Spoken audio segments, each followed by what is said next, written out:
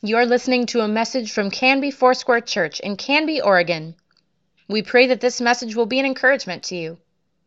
Visit canbyfoursquare.com to learn more.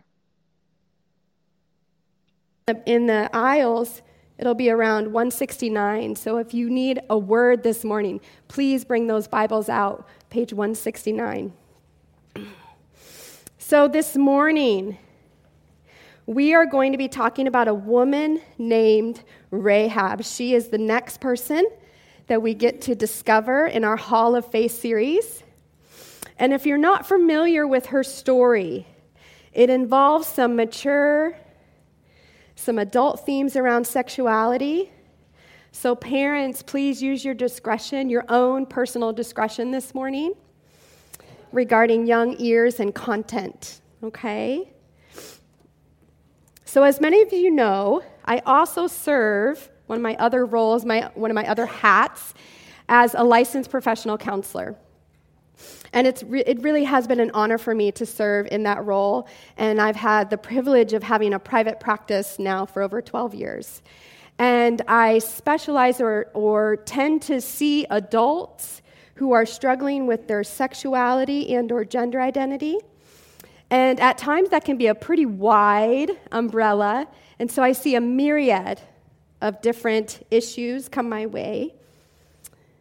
And I found myself one time, several years ago, sitting with a woman who was quite composed, keenly observant, gave direct eye contact with me, and without any emotion, she said, "I can't get back." So I paused with her and I said, You can't get back where? So she said it again, "I can't get back. I keep trying, but I can't get back."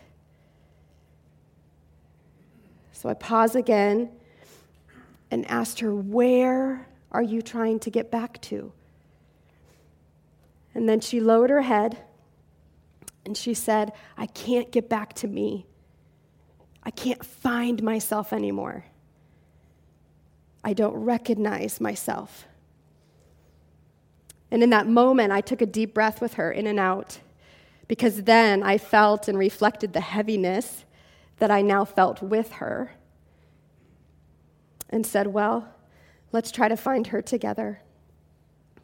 You see, this woman's job, her job, was in the sex industry as a prostitute, and she wanted out. In order for someone to do this type of work, it requires a level of personal detachment that is so severe from how God has designed them that their sense of self, of who they are, is often fragmented through the process of exploitation.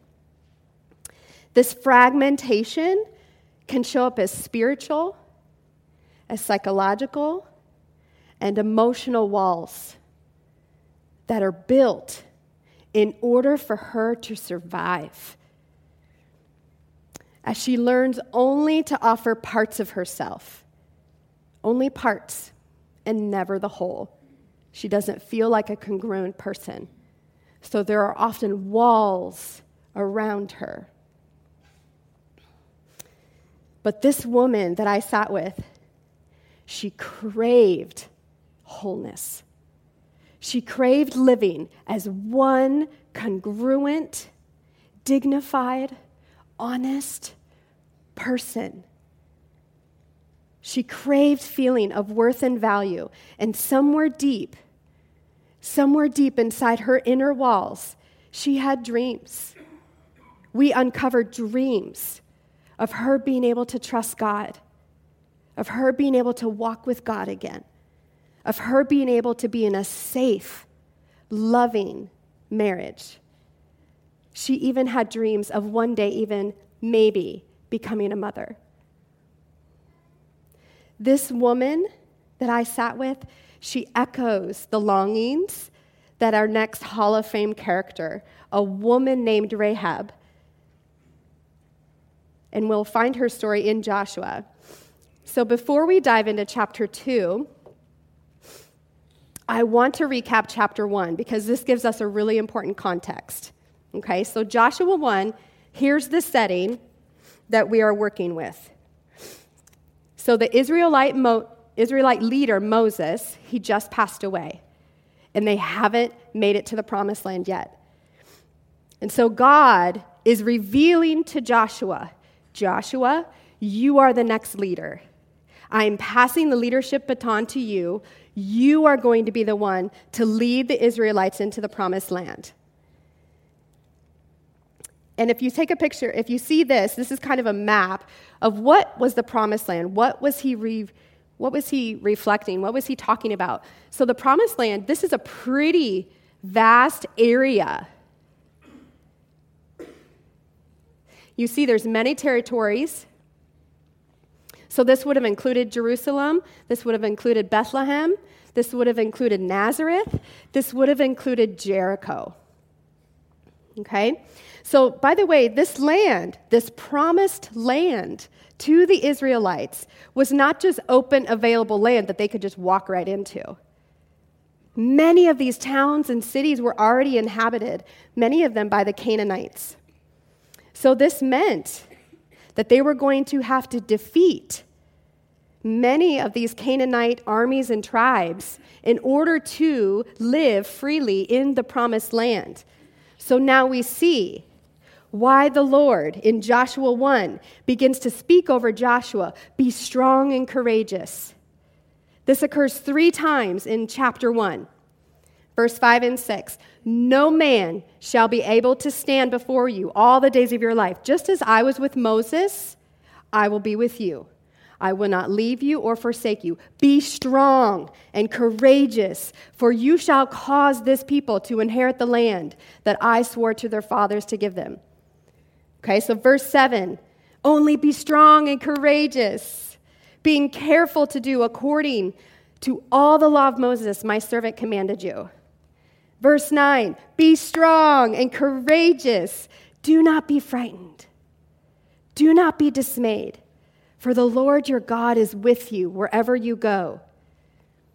So the Lord is speaking over Joshua, be strong and courageous.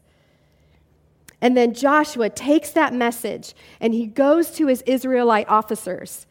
He says, here is what the Lord has revealed to us. And then his officers begin to repeat back to him their loyalty to their new leader, Joshua, in verse 16. Just as we obeyed Moses, so we will obey you. Only may the Lord your God be with you, and as he is with Moses, only be strong and courageous. So this is a pretty big theme. Pretty big theme. The Lord is speaking over Joshua, be strong and courageous. Joshua's officers reflect that, speaking over Joshua and themselves. Let's be strong. Let's be courageous. Right? It's like rally time, bottom of the ninth. Flip your hat inside out. Don't wash the jerseys. It's go time. Be strong. Be courageous. Right? So how many of us, I'm curious, how many of us this morning could use an encouraging word from the Lord around this theme? Lord, I need to hear from you. And he reveals, be strong, be courageous. I am with you. I am with you. Or we may need to hear that from a dear friend this morning. Be strong, be courageous. He is with you. This next step that you are nervous about, he is with you. Be strong, be courageous. Our hearts need that. So this is the tone. This is the tone that is happening as we go into Joshua 2. Okay, are we ready to read? All right, let's do it. So Joshua 2, verse 1 through 7. Then Joshua, son of Nun, secretly sent 2 spies from Shittim, and that's the name of the town, I promise you. Go look over the land, he said, especially Jericho. So they went and entered the house of a prostitute named Rahab and stayed there. The king of Jericho was told, look, some of the Israelites have come here tonight to spy out the land. So the king of Jericho sent this message to Rahab: "Bring out the men who came to you and entered your house, because they have come to spy out the whole land." But the woman had taken the 2 men and hidden them. She said, "Yes, the men came to me, but I did not know where they had come from. At dusk, when it was time to close the city gate, they left. I don't know which way they went. Go after them quickly. You may catch up with them." But she had taken them up to her roof and hidden them under stalks of flax she had laid out on the roof. So the men sent out in pursuit of the spies on the road that leads to the fords of the Jordan, and as soon as the pursuers had gone out, the gate was shut. All right, so let's take a look. First of all, let's take a look at the city of Jericho. What was it like? It was inhabited by the Canaanites. They were the ones ruling in this city. And this was a pretty impressive city for this day and age. It had 2 rings of walls. You see an outer ring and an inner ring. The outer ring would have had this retaining wall, so that light beige color would have been like a retaining wall, and it would have been roughly around 12 to 15 feet high. And then on top of that, that darker brown wall would have been another 20 to 26 feet high. So they were steep and they were strong.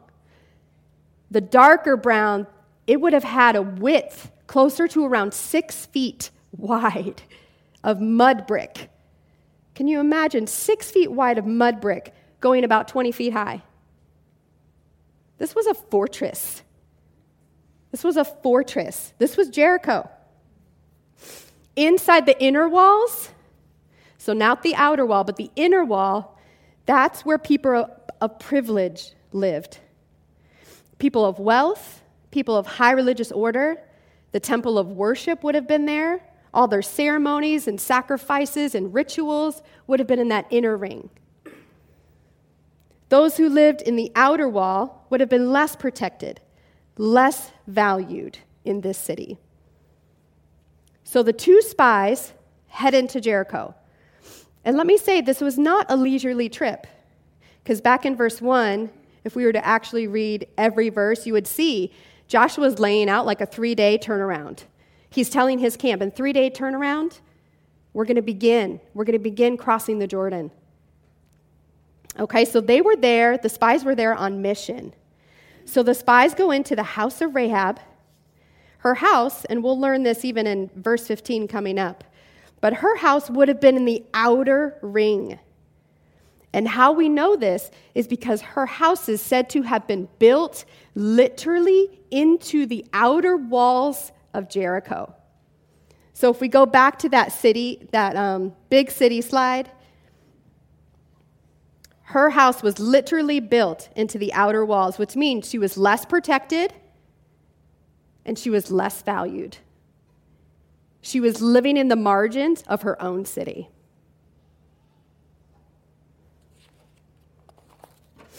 So some translations refer to her house as a guest inn, which it may have been both. It may have been her home, and it may have also been a guest inn where lots of travelers came and went near the city gate, which, don't you think, that might have been a really good place to get intel of what's happening in this city of Jericho.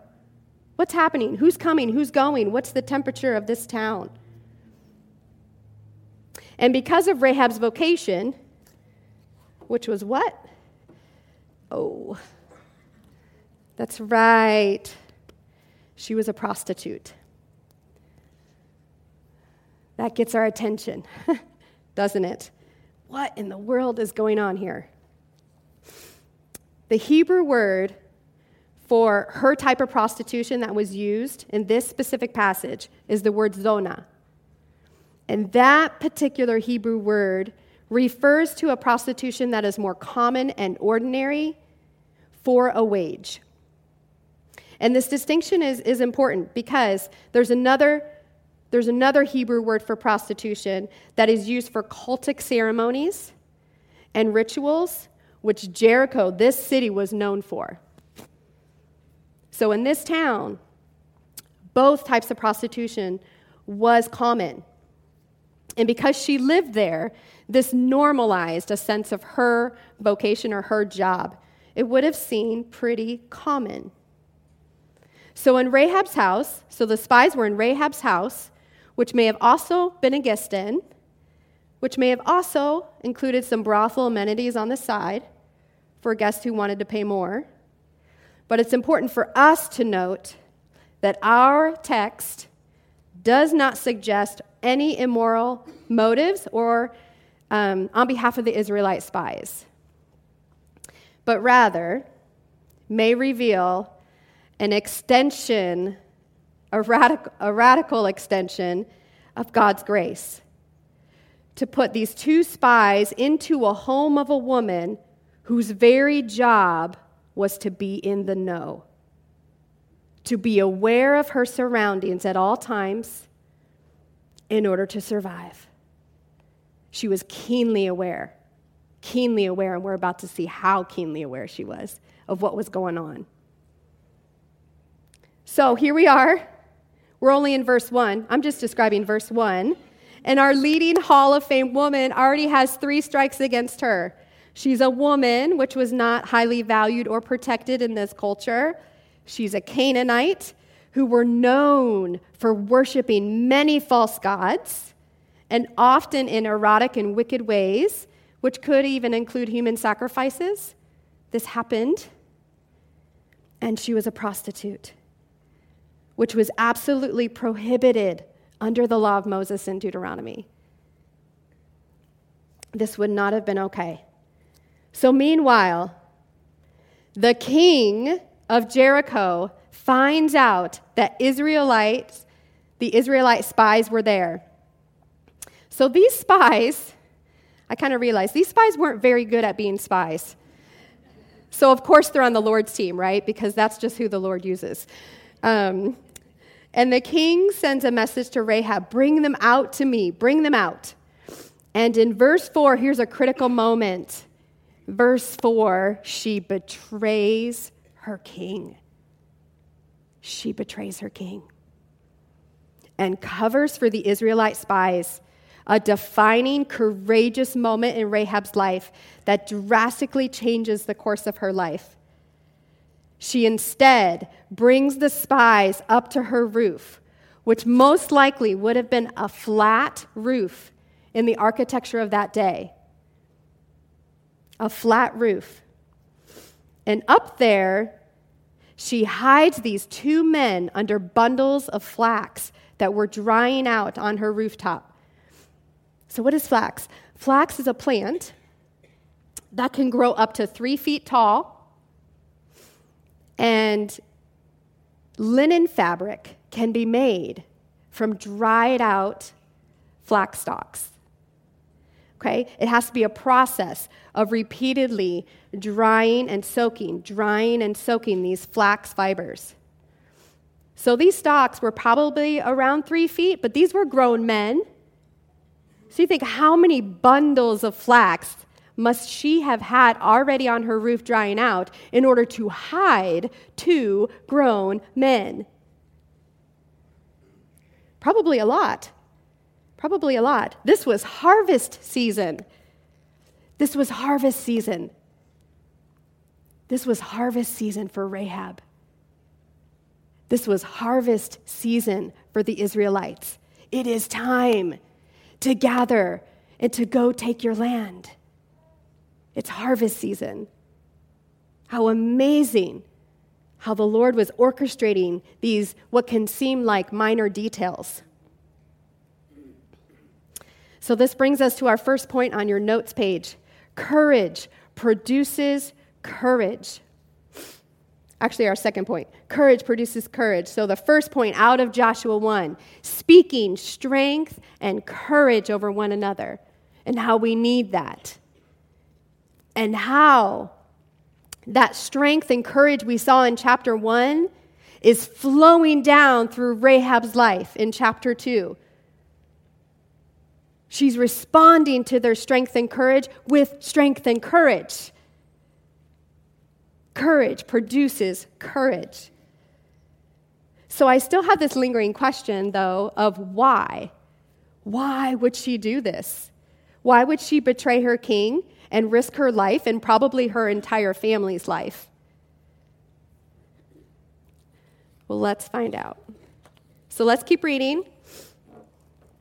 I refer to this as a spy thriller because it's literally a spy thriller. It's like, what's going to happen next, So Joshua 2, verse 8. Before the spies lay down for the night, she went up to the roof and said to them. Okay, I just want to pause right there because sometimes I really enjoy how the word uses so very few adjectives at times to describe a conversation that is happening as if it was nonchalant, like, oh, by the way, she had this conversation with the spies. And I'm thinking, I'm wondering if it should have read more like this. She said to them with great fear and trembling, as if her literal life depended on it. Right? Like, this is what was happening. So let's keep going. I know that the Lord has given you this land, and that a great fear of you has fallen on us, so that all who live in this country are melting in fear because of you. We have heard how the Lord dried up the water and the Red Sea for when you came out of Egypt, and what you did to Sihon and Og, the 2 kings of the Amorites east of the Jordan, whom you completely destroyed. When we heard of it, our hearts melted in fear, and everyone's courage failed because of you. For the Lord your God is God, in heaven above and on the earth below. Now then, please swear to me by the Lord that you will show kindness to my family, because I have shown kindness to you. Give me a sure sign that you will spare the lives of my father and mother and brothers and sisters and all who belong to them, that you will save us from death. Wow. There's so much packed in to that nonchalant conversation, right? Like, there was so much. First, Rahab reveals all that she knows because she had already heard about the Lord. And the fact that she's even using the Lord in her communication to the Israelites is showing a great deal of what she knows already. The Lord delivering the Israelites, parting the Red Sea, giving them victories, and he's about to give them her land. She knows the whole plan. She is keenly aware. Then she goes on to reveal the mental state of her city. A great fear of you has fallen on us, and we are discouraged. Is so important, you guys. This was so important because her revealing the mental state of Jericho was actually the confirmation the Israelite spies were looking for in Jericho. Joshua says, go check out Jericho. How are they? They were looking for the fulfillment. They were looking for the fulfillment of Deuteronomy, right? So the Lord's prepared them well, and they know what they're looking for. Let me just read this real quick out of Deuteronomy 11:25, if you want to write that down. 11:25, it says, no one, this is the Lord speaking to Moses, no one will be able to stand against you. The Lord your God, as he promised you, will put the terror and the fear of you on the whole land, wherever you go. That was their checkpoint. And here, Joshua 2, it's being fulfilled. So I don't think the spies were there to analyze the walls of Jericho and say, yep, Jericho, it's a fortress. We can't get in. I think they knew that. No, they were observing the morale of Jericho. Is it ready to be overtaken? And Rahab confirms it. Yes, we are in a great fear. We are discouraged. We know what's happening. But then she answers. She answers the why to why she betrays her king of Jericho. She says to them, "The Lord, your God, is God in heaven above and on the earth below. I know that Yahweh is the one. He's the one.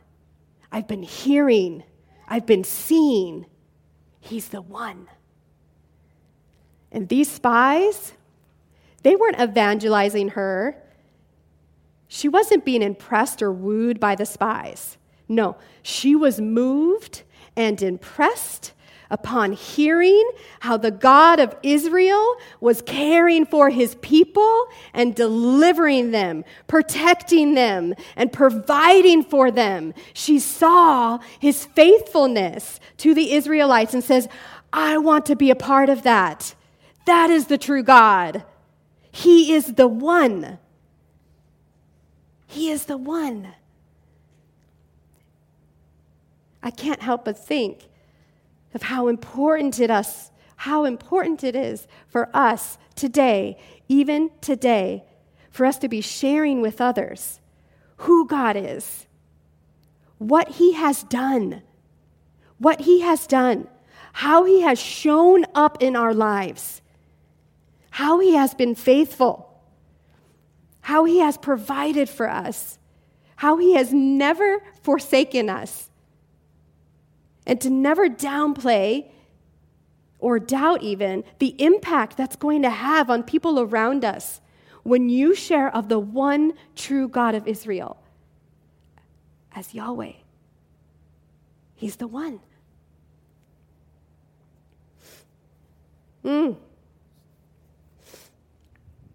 Take a quick drink here.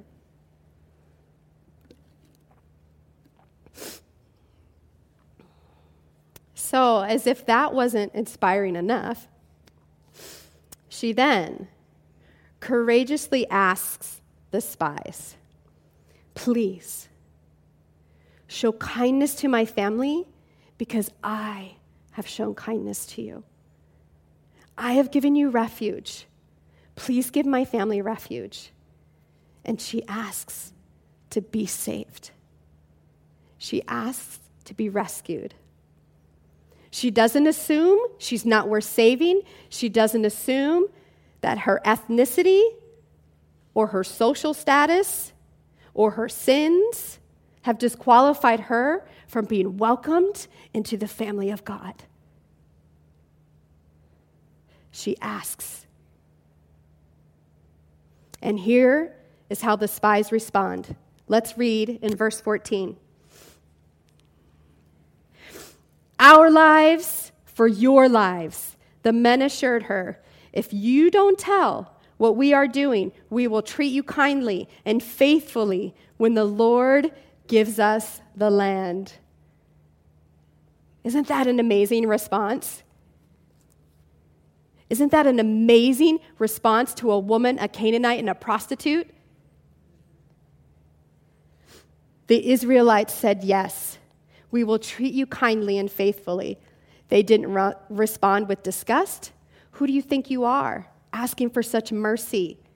You are unclean. You practice wicked ways." No, they responded with kindness. They responded to her with kindness. And I think what a powerful representation of the God of Israel. The true character of who this God really is. Amen? All right, let's keep reading. Let's see what else happens. Verse 15. "So she let them down by a rope through the window, for the house she lived in was in the part of the city wall. She said to them, 'Go to the hills so the pursuers will not find you. Hide yourselves there for 3 days until they return, and then go on your way.'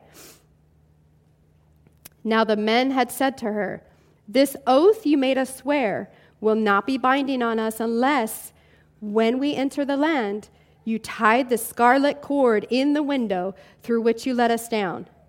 And unless you have brought your father, mother, your brothers, and all your family into this house, if any of them go outside your house into the street, their blood will be on their own heads. We will not be responsible. For those who are in the house with you, their blood will be on our head if a hand is laid on them. But if you tell what we are doing, we will be released from your oath you made us swear. Agreed, she replied. Let it be as you say. So she sent them away, and they departed, and she tied the scarlet cord in the window. Woo! So she begins to assist them. By the way, do you know what you can do with fibers of linen made from flax that have been properly dried and strengthened over time? Do you know what you can do? You can make a rope. A pretty strong one, too. So this is pretty interesting. Woven together rope, a scarlet rope that Rahab just happened to have on hand. That's interesting. And it had to be at minimum 30 feet long. 30 feet long, right? Because this had to go outside her window, down those huge, steep, strong walls in order for them to be released and escape, right? This was not some little rope. This was a strong, heavy-duty scarlet rope. And this specific place and time that these spies showed up in a woman's house who happened to have flax drying on her roof so they could be hidden, who happened to have flax that was woven together to make a rope so that they could escape and give the message to Joshua, the town is ready for us to be overtaken.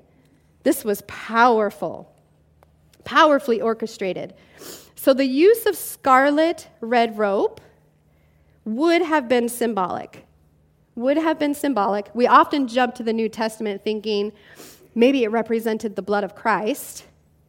But a lot of the commentaries that I read connected this to the Old Testament context of how the Lord would often use the color red or the blood of a lamb to mark a house that should be passed over and saved, preserved. And we've heard about that in Exodus 12, about the Passover that was held in Egypt. Okay? So this would have been symbolic and a common symbol for the Israelites. Pass over this home. Save this home that has this scarlet red rope coming out of her window. So this chapter ends with the spies going back to their camp and telling Joshua, again, they're not commenting on the walls. They're commenting on how the Lord has given the whole land to them because of the fear that is in Jericho. Again, the fulfillment of Deuteronomy. So this brings us to our third point. Faith declares and acts. Faith is spoken out, and faith is acted upon. So she heard about the Lord, she believed in him, and she declared her faith, and then she acted on her faith. She risked it all, believing in the one who was bigger than her circumstances. So then, Joshua kind of teases you a little bit, and he makes you wait 4 chapters to find out what happens, okay? But in those 4 chapters, he is actually carefully, diligently preparing for battle. So there's a lot in those 4 chapters. But for our sake this morning, we're going to go straight to see what happens with Rahab specifically. So finally, in Joshua 6,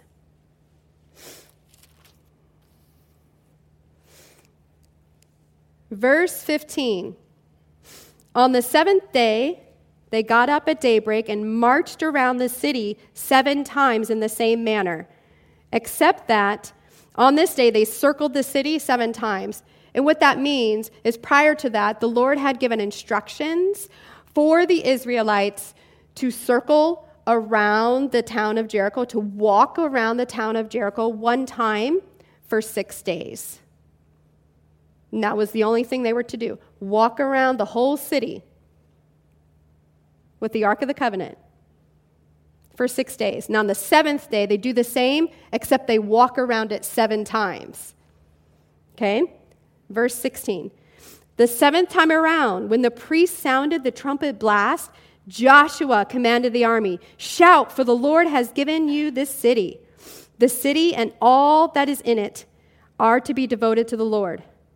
Only Rahab the prostitute and all who are with her in her house shall be spared, because she hid the spies she sent." And then I want you to go to verse 20. When the trumpet sounded, the army shouted.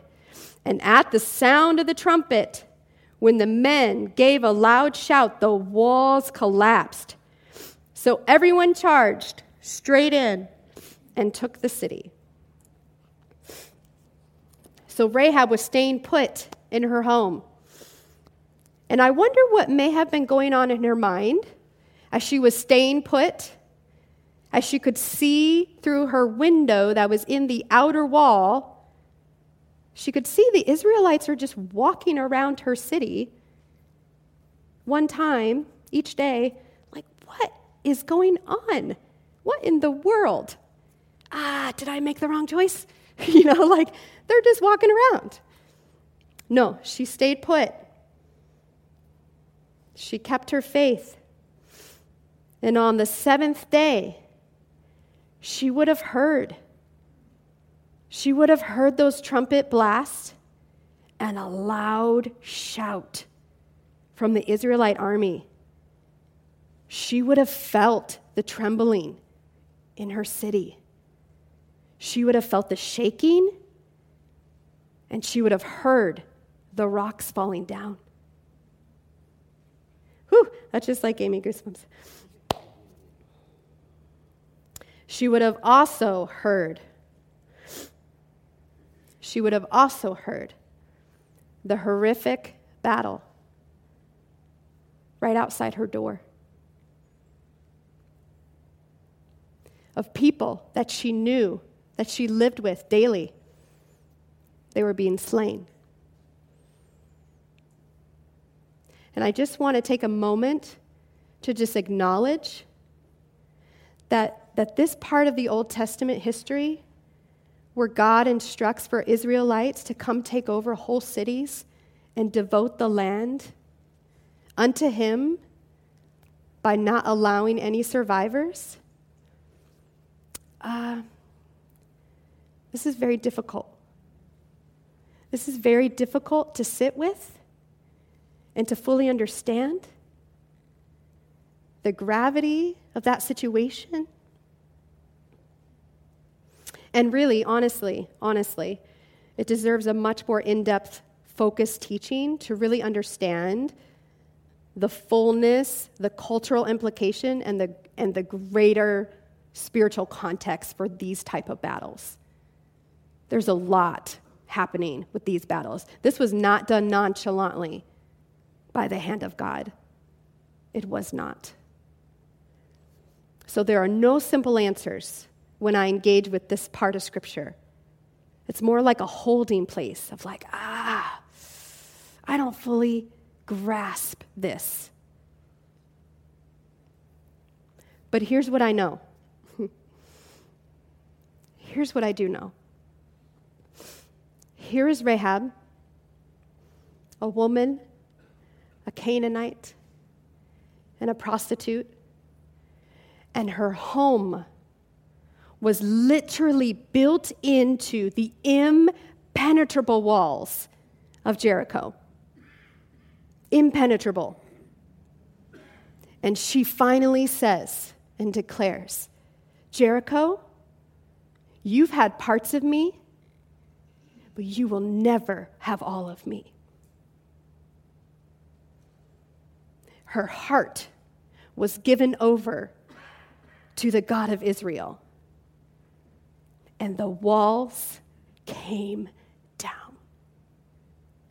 The walls came down for her. She let the God of Israel in. Rahab's life, I really see this in such a powerful, beautiful way. Rahab's life is running parallel to what the Lord was establishing in the promised land among his people. I want pure devotion in this land. I want pure devotion from you. I want you, all of you. I want your worship. I want your faith. I want your daily life. I want your marriages. I want your kiddos. I want all of you. This city will be devoted to destruction because of the wicked ways, but Rahab, the prostitute, do not touch her. I want to rescue her and restore her, and her faith in me has saved her. Has saved her.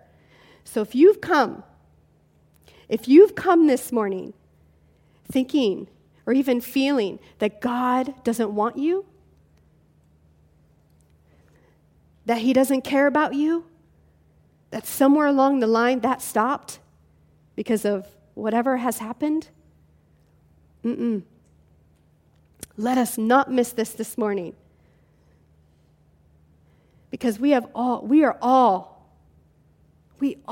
fall short. We all fall short of the glory of God, of his glory, of his holiness. We all fall short. Israelite, Canaanite, Gentile, Jew, every one of us in this room. But here's the truth, here's the promise, that if we confess with our mouths, if we believe in our hearts that the God of Israel is the one true God, and Jesus is Lord, that he is our Savior, that we shall be saved. We shall be saved. That he wants all of us. He wants all of us. That's the power and the beauty of the gospel. From Old Testament to New Testament.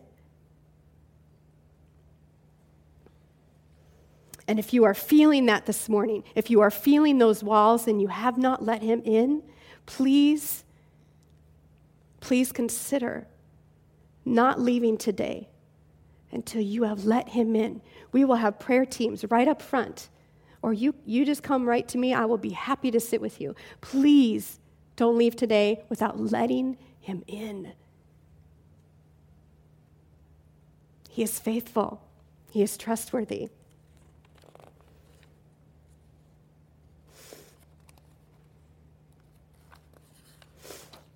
So this brings us to our last point this morning.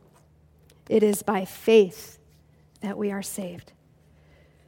God's people, those Israelites, delivered their promise to Rahab, and the Lord saved Rahab because of her great faith. And in that salvation, he begins to restore her. No longer the label prostitute. And you'll see this. When she is mentioned in the New Testament, you don't see Rahab the prostitute. You see Rahab, a woman of great faith. Rahab, the wife. Rahab, the mother.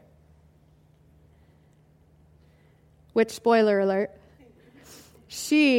Rahab, is actually the mother of a man named Boaz. And Boaz, we're going to learn about in a few weeks when we talk about the story of Ruth. And it's so good. But we'll get there. Yes, but it's amazing. And today she's remembered as one of the ancestors of Christ. She is in the lineage of the Messiah. Her yes mattered. Her faith mattered. The way she acted mattered. And she was known, of course, for her great faith. So good, so good. Well, let's close with prayer this morning. Prayer teams, if you can come forward just so folks know that you are present and here. Let's stand together as we just close in prayer.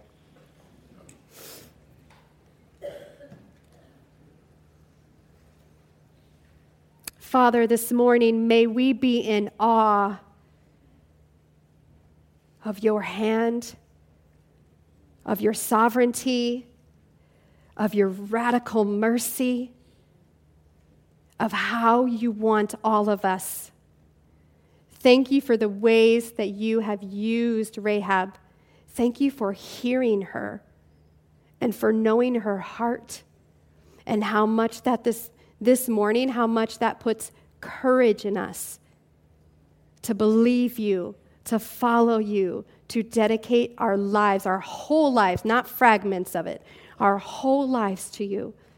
May you find us in that place this morning, Father. Thank you for your goodness and how every aspect of her life was used. Father, as we leave today, may you remain center for us. May we continue to come to you and to call upon your name and to trust you and to live out our faith.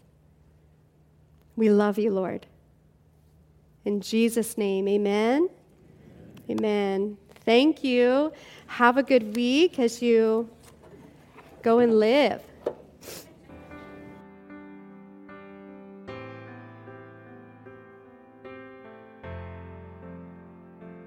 As I rise, strength of God,